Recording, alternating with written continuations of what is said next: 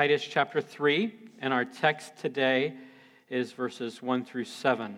The Word of God says this: "Remind them to be submissive to rulers and authorities, to be obedient, to be ready for every good work, to speak evil of no one, to avoid quarreling, to be gentle, and to show perfect courtesy toward all people. For we ourselves were once foolish, disobedient, led astray, slaves to various passions and pleasures, passing our days in malice and envy, hated by others and hating one another. But when the goodness and loving kindness of God our Savior appeared, He saved us, not because of works done by us in righteousness, but according to His own mercy, by the washing of regeneration and the renewal of the Holy Spirit, whom He poured out on us richly through Jesus Christ our Savior, so that being justified by His grace, we might become heirs according to the hope of eternal life." Let's pray. It is an amazing reality. It is the most amazing reality in the universe. While we were still sinners, Christ died for us. Oh Lord, we come to you this morning humbled by that reality, encouraged, edified, but humbled. You loved us when we were not lovely. You gave your life for us. You sent the Son to die on the cross for us, so that we might stand before you redeemed, reconciled to you, justified by your grace, and forever changed. Father, I pray nothing less than those truths would land in our hearts this morning like thunder. And we would leave this place rejoicing in the amazing grace of Christ, amazing grace of you in Christ, and resolved to live with all of our might for you. Help us, we pray, this morning. Help me in my weakness to proclaim your truth. May your Spirit move powerfully among us. In Jesus' name, amen. I am a very forgetful person, and I have been for as long as I can remember. And I know there's some irony in that statement, but it's true. I need pretty constant reminders to help me overcome a bit of scattered brainedness in me. Even in my 20s, so it's not just age-related. It's probably a little bit of that, but even in my 20s, I had to figure out workarounds because of this reality. I worked in an office in Florida for 5 years, and just down the hall, a little corridor, it took 2 minutes to walk down there, was the secretary, the office of the secretary there, and I would often have to pop down to her office to ask her to help with something or how to do something or whatever. And she noticed a trend with me right away. I would walk down there fully armed to talk to her about something important, and by the time I got there, I'd forget what I was there to say. I'd stand there blank-faced trying to remember why I had walked down to her office. And so she figured out a way. We had this little office messaging thing, and she says, "Why don't you just message me why you're coming and then come? And then I'll know, and I'll remind you, and then you can tell me what you want." It was about that time that I decided that I need reminders often in life. I make it through my weeks with dozens and dozens of reminders. If you and I are scheduled for a meeting this week, chances are there are several reminders that are going to go off on my phone so that I'll be there when you come or wherever we meet. Where was I going with this? We need reminders, and you know why? You know why we need reminders? Reminders cause us to live differently. If you forget something vital, or if you're not mindful of it, you will live as if it's not on your mind. You will not bring your wife flowers on your anniversary. You will not turn that homework assignment in on time. You will not call that person back. You will not take that important medicine dosage that day. You will not say happy birthday to that coworker of yours. If you forget something, it changes the way that you live. And in more significant things, that's true as well. Right at the heart of our text, if you are not mindful of God's grace in your life, if you forget God's grace in your life, you will live as if you have not been shown grace. We need reminders. The Bible is full of reminders. We take Lord's Supper every month. Next week we're going to do that. And you know what that's about? That's about reminding us. We even say it. It's even in the words when Jesus gave us that ordinance. Do this in remembrance of me. We need reminders. Our text today is full of reminders. In fact, it actually begins with the word remind, doesn't it? Remind them, Titus. I think there are at least 5 reminders in this passage. 5 reminders that together serve to remind us of the miracle that God has worked for us and in us, and what that should look like in our lives every day as we live it out. And I think it would be helpful, by way of reminder, for us to walk through those 5 reminders. Paul begins verses 1 and 2 with the practical Christian living side of things.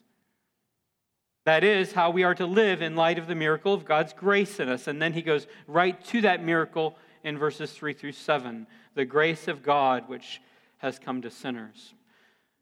Verses 3 through 7 serve as the grounds or the basis of verses 1 and 2. And I thought it might be helpful for us to begin with the reminders about the grounds of grace and then move back to the practical reminders. So we're going to begin with verse 3 and then come back to verses 1 and 2 near the end.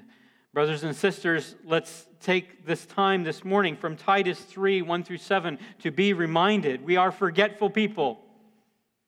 We forget our own sinful past. We forget God's amazing grace to us in Jesus, and we forget to live in light of that grace. So take a look with me at verse 3. In that verse, Paul reminds Christians of who we once were. That is the first reminder we're taking up this morning. What we ourselves once were. And in that, there are 7 parts to that reminder. In verse 3, we were foolish. We were disobedient to God, to our parents, to any authority over us. We were led astray. We were deceived. We were slaves to our various passions and pleasures. We were living for envy and malice. We were hated by others, and we were hating others. Not a pretty picture, right? Not a pretty picture. And I know that you might hear that with varying levels of identification. Some of you really identify with some or all of that. Maybe it wasn't that long ago that you remember living like that. Some of you never remember being like that. You don't remember those things at all. Perhaps you were saved very young.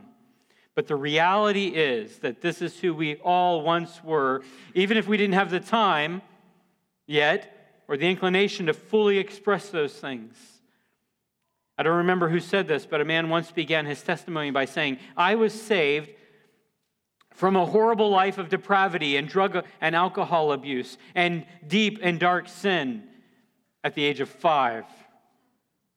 That is, he hadn't had time or life experience to see those terrible things manifested in his life, because before he could do those things, God graciously intervened and saved him. You see, this is what fallen man looks like. This is who we all once were outside of Christ.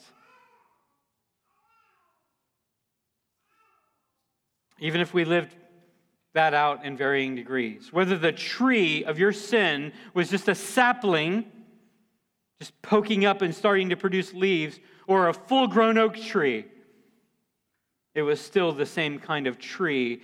And this is what that tree generally looks like. Living for self, slaves to our own passions, foolish, disobedient. This part of the reminder serves Paul's argument in 2 ways. First, it helps us to be compassionate and merciful to others. And we'll come back to this point before we're done this morning. Understanding our past is helpful as we see others around us in need of God's grace and mercy. We've been shown mercy, and those who have been shown mercy, show mercy. As I said, we'll come back to that point in a few moments. The second thing that it does is to help us to humbly appreciate God's grace to us in Jesus Christ. When we get who we once were, when we grasp the full reality of our lostness, our pride is shattered, and we humbly wonder, why me, Lord? I am so undeserving, and yet you are so gracious and merciful to me. Paul reminds us of what we once were, and that humbles us and helps us to appreciate what comes next. So that's reminder number 1. Remember what you once were. The second reminder is that God's grace has appeared. Look again with me at verse 4. When the goodness and loving kindness of God, our Savior, appeared, He saved us. When did the goodness and loving kindness of God, our Savior, appear? You can see the answer at the end of verse 6. Whom He, God our Savior, poured out on us richly through Jesus Christ our Savior. The grace of God our Savior appeared when Jesus Christ our Savior appeared, and that, as Galatians 4 says, was at the fullness of time. So let me just read to you Galatians 4 through 5. It says, when the fullness of time had come, God sent forth His Son, born of a woman, born under the law, to redeem those who are under the law, so that we might receive the adoption as sons. The grace of God our Savior appeared when the fullness of time had come. God sent forth His Son, Jesus Christ, to rescue us. This points to the advent of our Lord, the birth of Jesus Christ, when the loving kindness and the goodness of God our Savior appeared in a baby in Bethlehem, born in Bethlehem, who would go on to live a sinless life. Jesus was never foolish. He was never disobedient. He was never led astray. He was never slaves to his own passions. He never hated. And in that grace and loving kindness of God, He stood in our place and He bore those sins of ours. Jesus was crucified because we were foolish. He was crucified because we were disobedient, because we were led astray, because we were living our lives for malice. Jesus took our sin and He paid for it before a holy God. He died for us. He rose again, overcoming death for us. That is what it means in verse 4, that the goodness and the loving kindness of God appeared. He saved us. It is the gospel. So reminder number 1 is that what we ourselves once were. Reminder number 2, the grace of God has appeared. And then reminder number 3, we were saved by grace alone. I am sure that you're aware of this. You're probably thinking about this already, planning and preparing. It's probably on your mind a lot this weekend. But this coming Tuesday is a very important holiday. I know it's controversial, but I'm personally very much excited, looking forward to celebrating this great holiday on Tuesday. I might even dress up like a monk and walk around with a mallet in my hand. You know why? Because Tuesday is Reformation Day, one of my favorite holidays. You look surprised. You were thinking of some other day.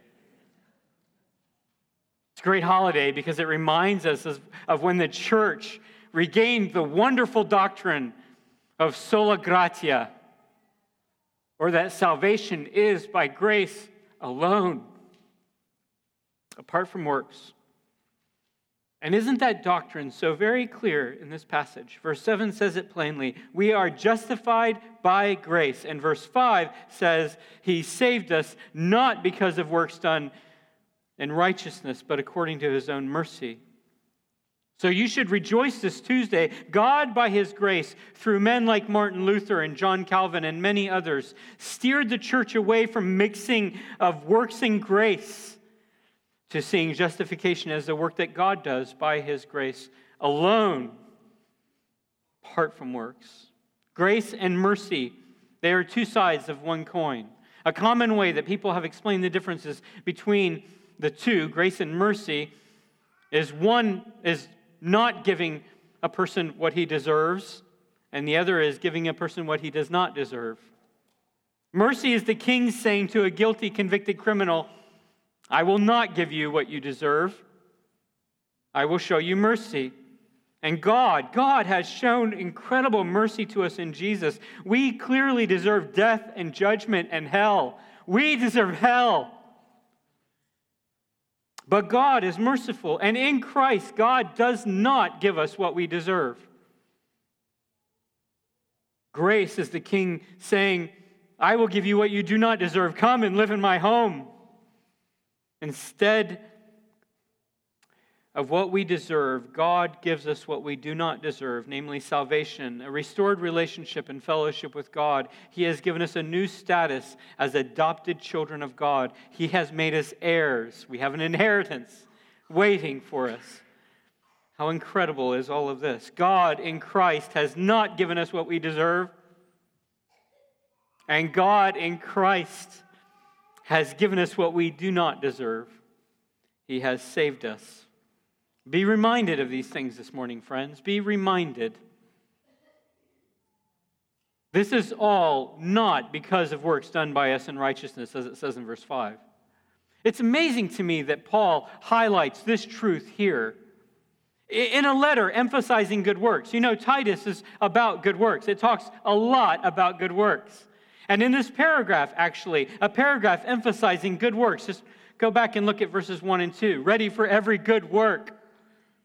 Paul makes it crystal clear that our salvation is apart from good works. It's not, as some would have it, some good works mixed with some grace. Good deeds and merit cooperating with God's grace. Friends, if some work is required, then the condition is the work. If there is some merit required on our part, then it is not of grace. If I offer to give you a car freely, just give you my car, and then I let you know after you accepted that car that you actually owe me $500 for that car, it would obviously not be free. Even if the car was worth $10,000 and you only had to pay $500, it's still not free. The condition is still $500. Not only the grace of the one giving it away. When you pay that $500, you're not going to extol the grace of the one who sold you that car. You're just going to be excited that you got it so cheaply. So it is with salvation. If it is God's grace plus works, then it is little more than getting salvation at a very low price.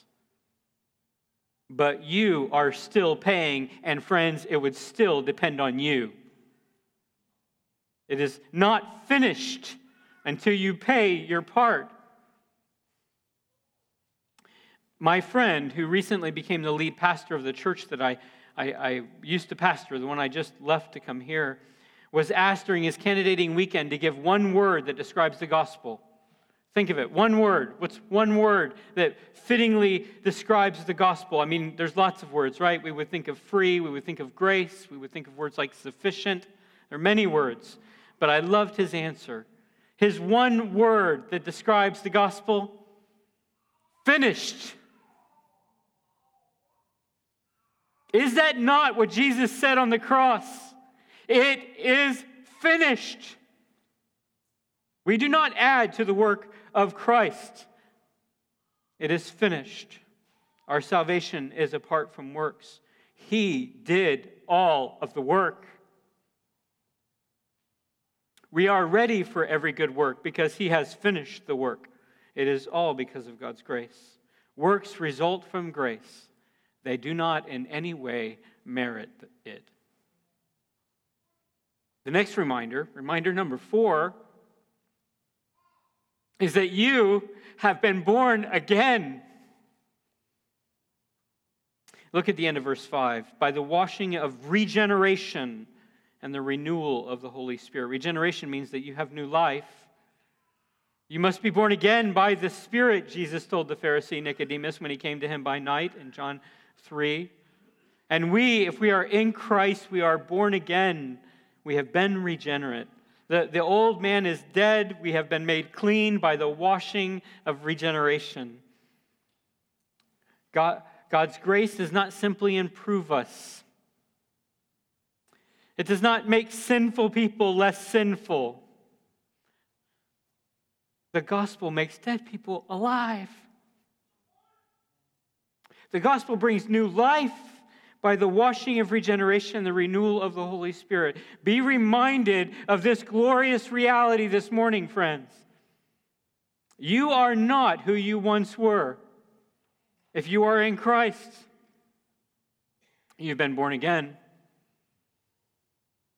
And that leads us to our fifth reminder. So just to recap, reminder number 1, you were once foolish, disobedient, led astray, slaves to sin, living for malice, full of hatred. Reminder number 2, the goodness and loving kindness of God has appeared just when we needed that goodness most. Reminder number 3, we are saved by grace apart from works. Reminder number 4, we have been born again, saved by the washing of regeneration and the renewal of the Holy Spirit. Reminder number 5 is that we must live in light of those truths. We must live like newly born people, forgiven and shown mercy. This is where Paul begins. Remind them, Titus, to be submissive to rulers and authorities, to be obedient, to be ready for every good work, to speak evil of no one, to avoid quarreling, to be gentle, to show perfect courtesy to all people. How does all this work?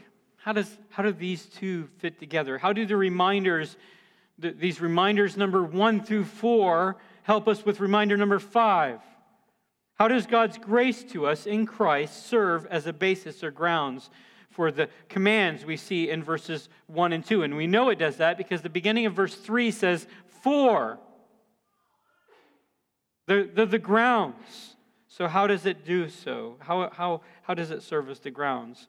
It does so in 2 ways. First, those reminders help us to keep a posture of humility and an inclination to show grace to others.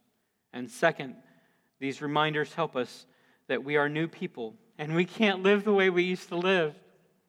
Let me just show you what I mean. First, these reminders help us to keep a posture of humility and give us the inclination to show grace to others.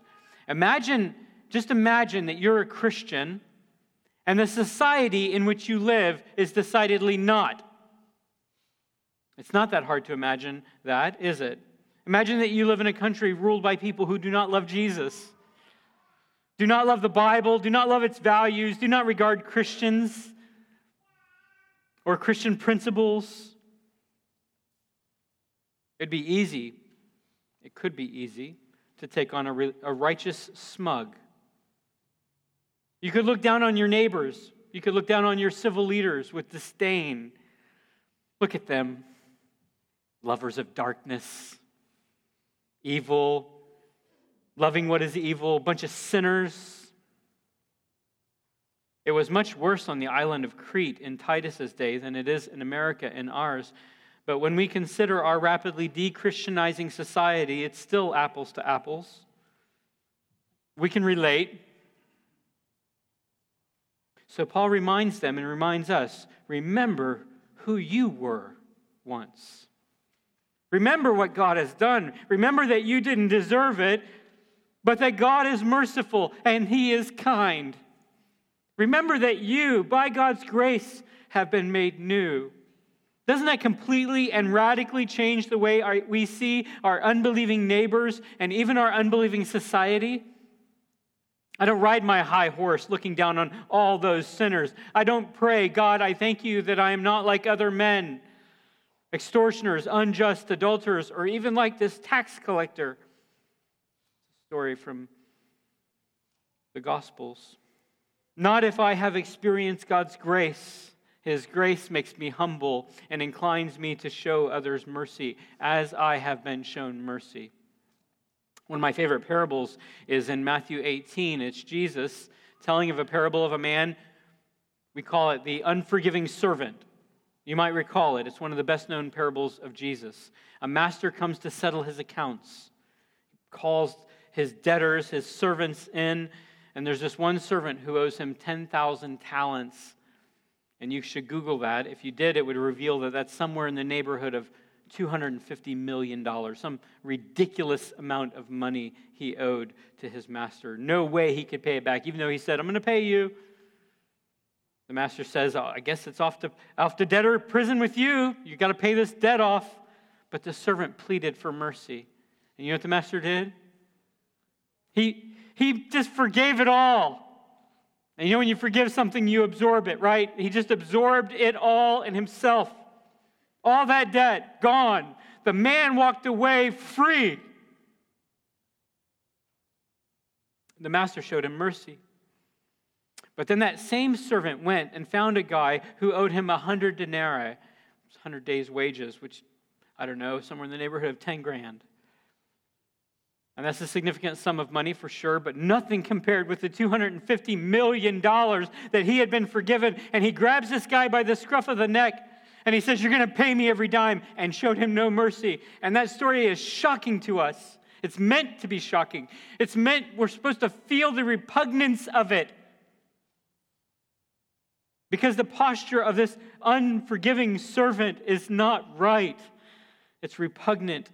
And this story is shocking because we know, we have this sense in us that one who has shown mercy is one who shows mercy. Mercy begets mercy. Grace begets grace.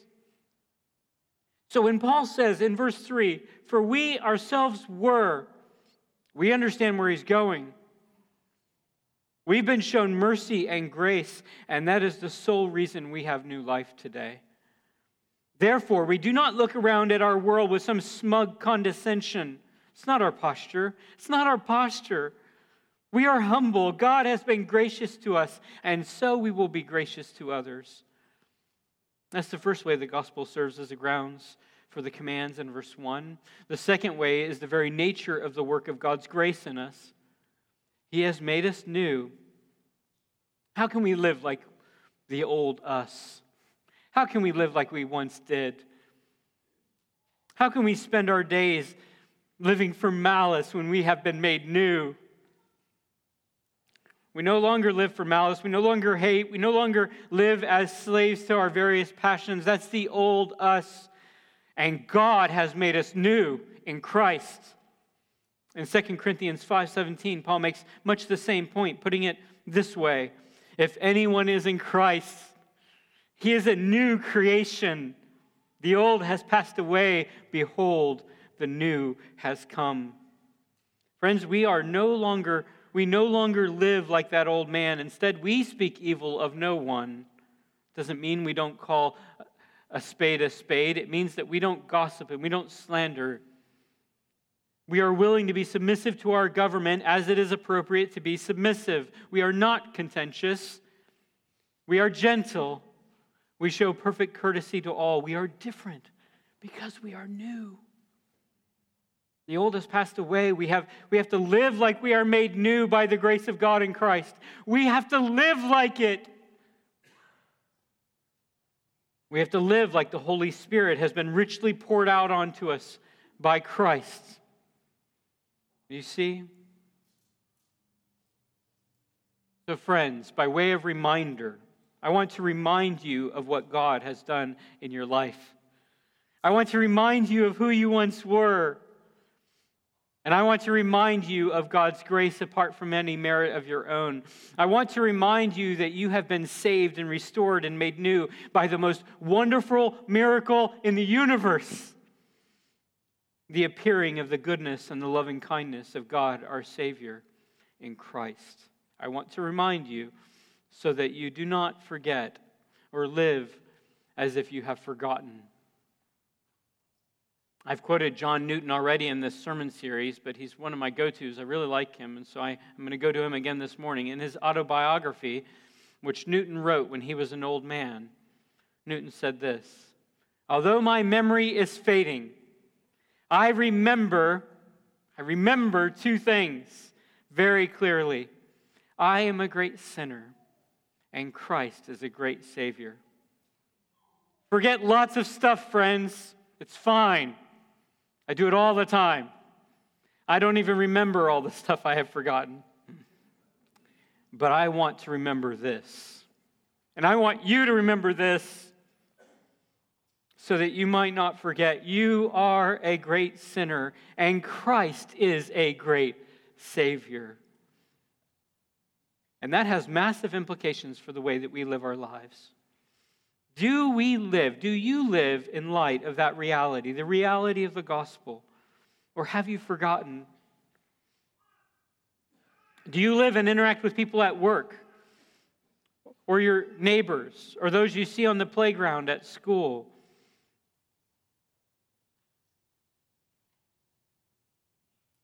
Like you are a great sinner saved by the wonderful grace of God in Christ? Or have you forgotten? Maybe it would be good for us to take some time this afternoon, just by way of application. Maybe it would be helpful if we took some time this afternoon, just walk through this slowly in our quiet time before God, pondering verses 1 and 2 all alone. Identify the ways we need to grow in this, and then look to the gospel as the grounds and the means of change. Let's be reminded, friends. May the Lord help me. This is my prayer for you and for me this morning. May the Lord help us to remember to live in light of His grace and in light of the miracle of new birth. May He train our mouths to be fountains of grace and kindness and mercy, not of malice and hate and envy and slander. And may He remind us, you and me, all of us together, to be ready for every good work. Let's pray. We stand in awe of your grace and your mercy and your love for us. Thank you for Jesus. Thank you for the hope of the cross. Thank you that I, though I have offended you in many ways, stand before you today righteous, not in my own righteousness, not even a little bit, but in the righteousness of Christ. I pray that that would be our hope this morning, and that would be grounds and means for radical Christian living among us as a body of Christ in this world. May Sioux Falls see the difference in us and give glory to our Father. In Jesus' name, amen.